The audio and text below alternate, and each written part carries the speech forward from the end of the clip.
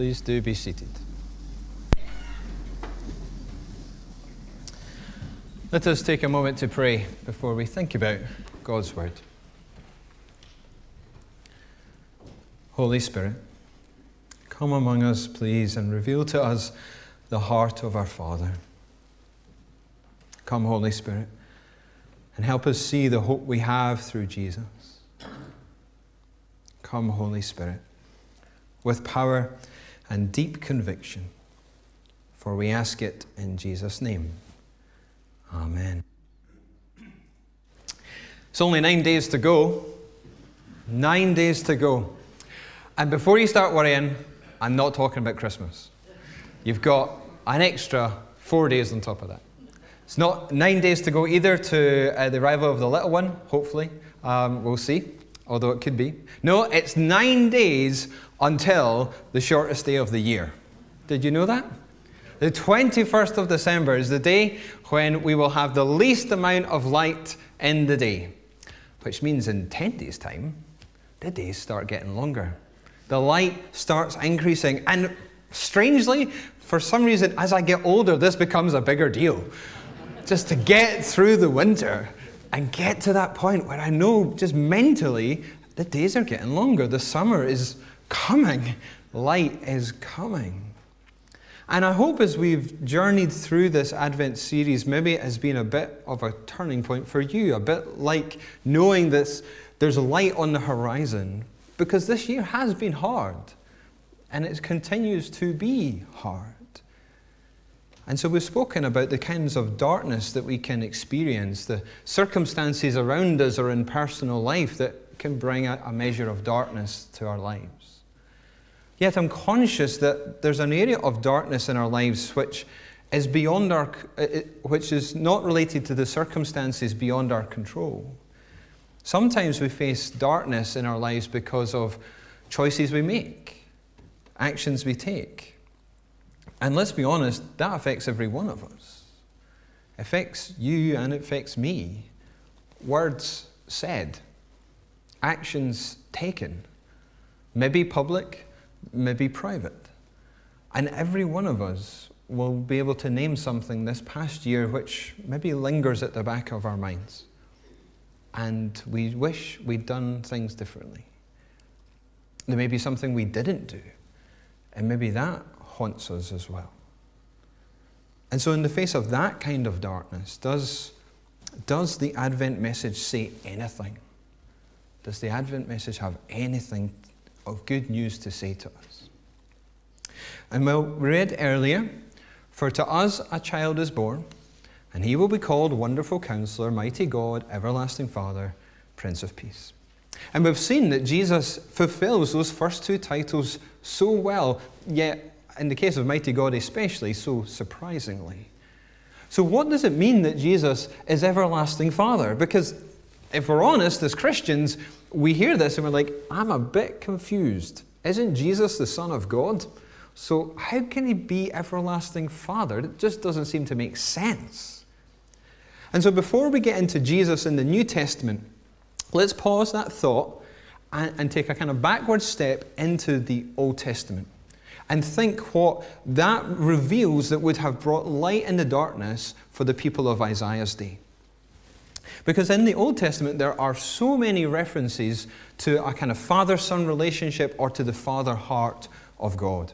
And so in Hosea, we read, "When Israel was a child, I loved him, and out of Egypt I called my son." And so God speaks of his relationship with his people in a father-child, a father-son relationship. And he treats them in that way. He loves them. And so he rescued his son from Egypt, from slavery, and brought them into the promised land, is what Hosea is recalling here. But there are also scriptures that speak of the father heart of God and how he relates to his people. So in the Psalms we read, "As a father has compassion on his children, so the Lord has compassion on those who fear him. For he knows how we are formed. He remembers that we are dust." The Father treats us, relates to us as this Father. This is how God relates to his people, as one with compassion. And let's remember, compassion is not just mere pity. Compassion is an emotion that's deep in the bowels of your being, and it compels you to action. That is the compassion of Scripture. And that is how God feels towards his people. And then he treats them with understanding and with gentleness. He knows that we are but dust. This is the Father heart of God as portrayed in the Scriptures. Or in another psalm, we read of God being a father to the fatherless, a defender of widows. He stands beside those who might be on the fringes and more vulnerable, the more needy in society. And so he instituted laws in the time of his people to care for them, to make sure that they weren't taken advantage of, that they weren't neglected, that they weren't left destitute. The Father heart of God sought to protect and to care for his people across all of society. And so when Isaiah speaks of the everlasting Father, this Father across the generations, the people would have recalled these kind of scriptures. We would have recalled this about God. And it would have lightened the soul. It would have brought good news in the darkness. To hear again of the Father heart of God. And so before we move into the New Testament and look at this in reference to Jesus, can I ask you of this? What shapes your understanding of the Father heart of God? What shapes your understanding of the Father heart of God? Is it your own experience? Your own father? Who might have been absent for any number of different reasons? Who might have been overly harsh or angry, or was just a disciplinarian type of father? Maybe inherited that from his own father. What is it that shapes your perception of the Father heart of God? And maybe the invitation this week of Advent, is for you to allow Scripture to speak more loudly, if that be the case. To allow Scripture to help you see the Father heart of God as it truly is, rather than it be shaped by another experience and by another voice. Allow God's Word to shape your perception of the Father heart of God. Because one day an individual did come, speaking and teaching about the Father heart of God. And he fulfilled these promises of Isaiah. And in his ministry, he spoke with such authority and intimacy about the Father. And time again, he displayed the Father heart of God. And it was, of course, Jesus. And what he said and did, though, it once again confounded people, just like last week's message. It confounded people. It started people. Because the Jews had been taught there's one God. There's only one God in all the universe, and he alone is worthy, and he's not found in any image or person, so worship him alone. And so Jesus comes and he starts teaching and starts modeling something, and he brings the next phase of revelation about God to build upon what had been there in the Old Testament and what had been hinted at in the Old Testament. But he brought the next phase of revelation, and people found it hard to take on board. And so we read earlier, Philip said, "Lord, show us the Father, and that'll be enough for us." Like, good Sunday school answer, Philip. Great, you've got that heart. Fantastic. Well done. Gold star, big tick. But then Jesus says, "Don't you know me, Philip? Even after I've been among you such a long time. Anyone who has seen me has seen the Father. How can you say, 'Show us the Father'? Believe me when I say that I am in the Father, and the Father is in me. Or at least believe on the evidence of the works themselves." And you can kind of now appreciate why Philip and the other disciples are finding it hard to get their head around this. Because in effect, Jesus is saying, I'm God, the Father's God, we're distinct persons, but we're both God. Like, what? And then later on, with the teaching about the Holy Spirit, and then with the coming of the Holy Spirit, we see that the Holy Spirit is also God, but the Holy Spirit is not the Father or the Son either. And so what we end up having is what we now call the Trinity. It's not a word found in the Bible, but it's a helpful title phrase that just recalls this teaching. That in Christianity, we understand Jesus to have shown us that there is one God, but there are three persons, And each person is fully God, but there's still only one God. And in case you're struggling to get your head around that, so is the church for 2,000 years. So you're not alone, okay? And every analogy we try and use to get our heads around this falls down in some way. Whether you want to talk about water or clove leaves or eggs or whatever, none of them are perfect. And in case you think also that, well, what's the point of this? What has this got to do with anything? Is this just some nice pie-in-the-sky theological nonsense? I was reading in Wayne Grudem's Bible Doctrine in preparation for today, and he gives 6 reasons why the Trinity is important doctrine. Because he says, from this, we're then confident about being made right with God. We can know we are justified by faith rather than by having to try and earn it. We can worship Jesus as God and not commit idolatry. We can know we're saved by grace rather than by any other means. We can be truly know that God is a personal God and that there's in fact unity to the universe. I would never have come up with all those without his help. And I'm not going to go into all the detail of all of these. If you want to know more, I'll lend you the book. But you can see that a lot hinges on the Trinity, on this revelation that there's one God, but there's 3 persons. And actually, the church has got itself into such a mess when we've ignored this, shelved this, or tried to go too far with this and break it down into something we can try and understand. And by the way, just as a little aside, I'm sure you're conscious of, in our community or different communities, you'll be conscious of folks like Jehovah's Witnesses or Mormons, the Church of the Latter-day Saints. These 2 organizations are not Christian, by the way, if you didn't know, because they deny the Trinity, and by denying the Trinity, they make Jesus to be a separate God from the Father, and the rest of this falls down, because neither organization teaches salvation by faith and grace alone. So they're not Christian. That doesn't mean you should shun them or be nasty to them, but it's just knowing where the lines are. They're not Christian. And just if they come knocking at your door or chatting to it and they are trying to change your mind, don't let them. Because the scripts, even if they say they're using the Bible, it's often the Bible in their theology, or in the case of Jehovah's Witnesses, the Bible wrongly translated to support their case. So just a wee aside on that, okay? Because what's of relevance for us today, really, is this point, that when you see Jesus, you see the heart of the Father. Hebrews says the Son is the radiance of God's glory. When you see Jesus, you don't see the Father, but you see the heart of the Father. The Father's heart shines through everything Jesus says and does. So if you were to try and think through some of the gospel stories, the accounts of Jesus' life and ministry, what is it that you see there of the Father heart of God?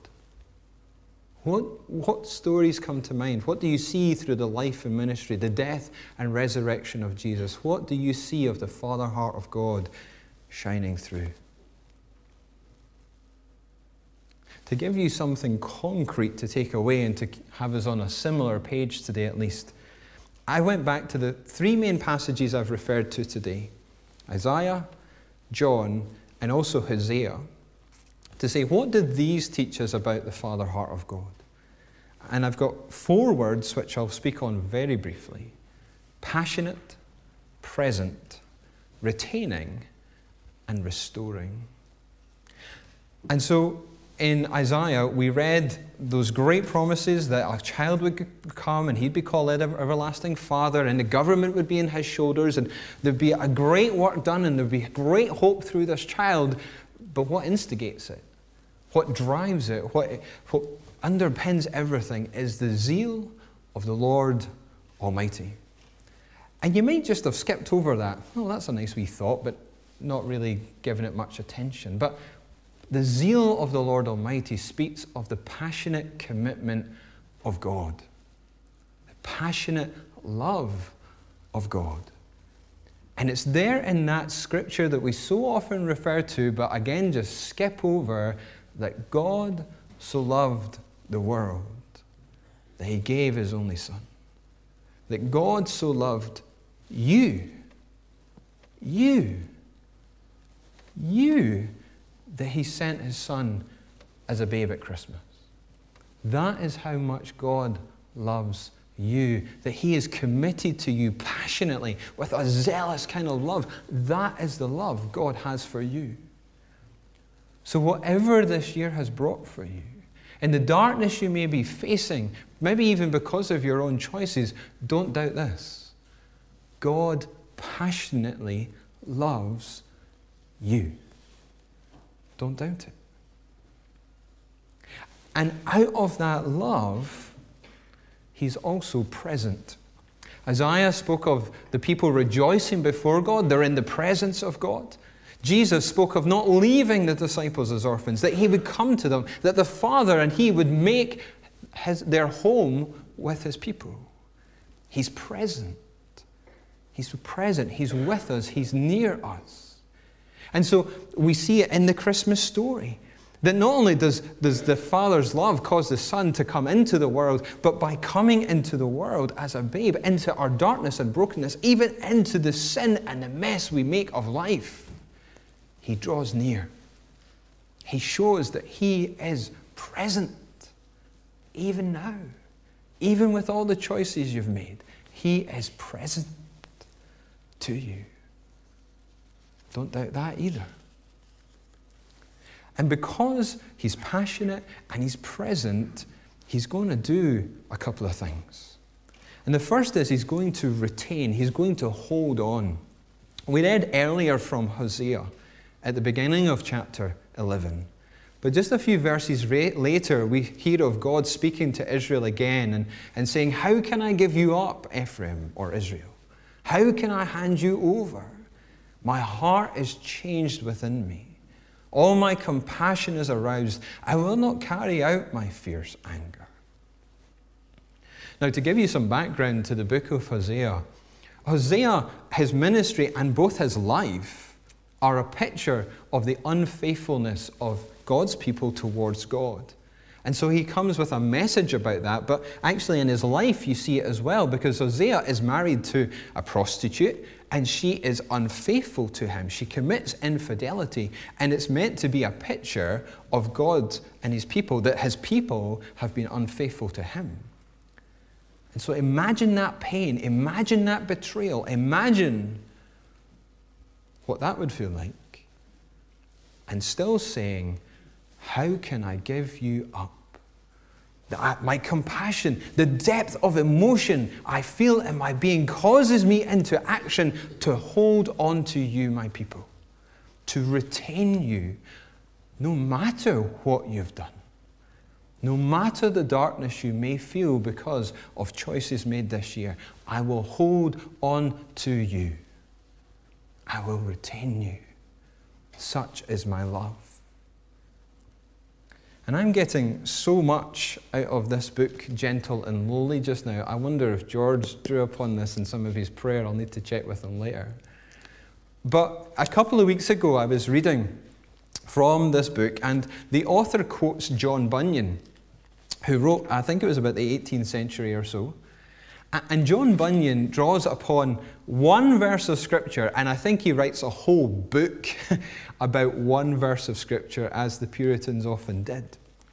And the verse is in John as well, and it's where Jesus said, "All that the Father gives me will come to me, and whoever comes to me, I will never cast out." And John Bunyan imagines a conversation between humanity or individuals with Jesus. And here's what he writes. "But I am a great sinner, you say. I will never cast you out, says Christ. But I am an old sinner, you say. I will never cast you out, says Christ. I'm a hard-hearted sinner, you say. I will never cast you out, says Jesus. I am a backsliding sinner, you say. I will never cast you out, says Jesus. But I've sinned against light and mercy, you say. I will never cast you out, says Jesus. But I have no good thing to bring with me, you say. I will never cast you out, says Jesus. In the darkness you might be facing because of choices made, never doubt His hold on you. His love, His presence compel Him to hold on to you fast, to retain you. So precious are you to Him. He is a Father who holds you fast. Whatever the darkness, whatever the choices. But He's such a good Father that He doesn't just hold you fast. He wants something else for you. His passionate love and presence compel Him to something else. They compel Him to restore you. Isaiah said, "You have enlarged the nation and increased their joy." And those words, enlarged and increased, are restoring words. The people are facing gloom and darkness. They're facing persecution. The nation is on the decline. There is death and destruction. But God is going to restore. He's going to grow the nation again. He's going to bring a better future for them, and so their joy will increase where there is fear and gloom. It's a promise of restoration, that the Lord hasn't given up on His people, that He wants a better future for His people, and He wants a better future for you. Whatever the darkness has brought this year, in the darkness of your own choices, know this: you can never fully plumb the depths of the Father's heart for you. His love for you. His love shown through Jesus, coming as a babe, dying on a cross. You can never plumb the depths of it. And so He accepts you as you are, but He will not leave you there. He wants to take you on a journey of restoration. He wants to take you on a journey of restoration. And so today, you might be feeling in the darkest of winter. You might be feeling that the road ahead just looks bleak and dark and lonely because of this year, because of your choices. But know this: there's a corner ahead. There can be light ahead if you will receive the Father heart of God for you today and in the days ahead. So will you this Advent receive Father, Son, and Holy Spirit? Will you let Him in? That you might turn that corner, that you might receive His light, and that He might then lead you on that journey of restoration. I really pray that we'll let Him in. And so let us take a moment now to pray. Let us pray.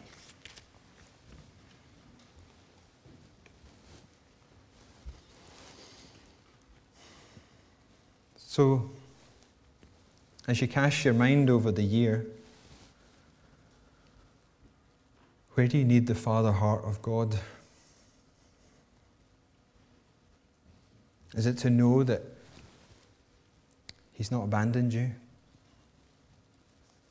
That He's passionately committed to you? That He's present? That He's holding on? That He'll restore?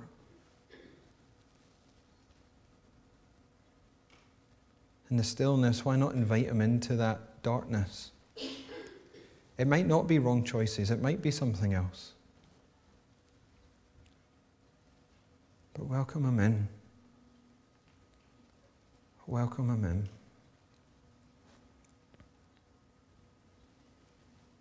If there have been wrong choices, take the time now to name them before Him and to ask for His forgiveness. We've all done it. We've all been there.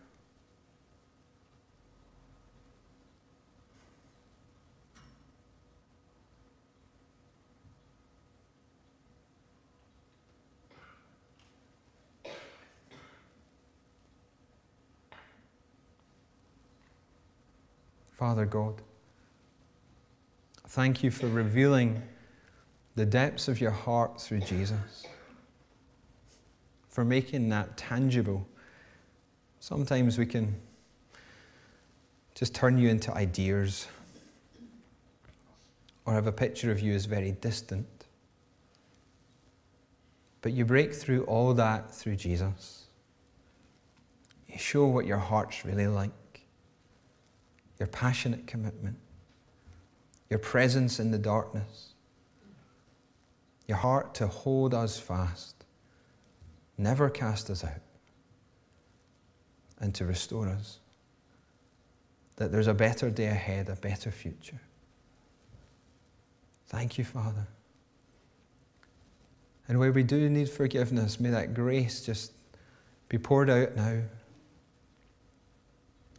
May we receive that.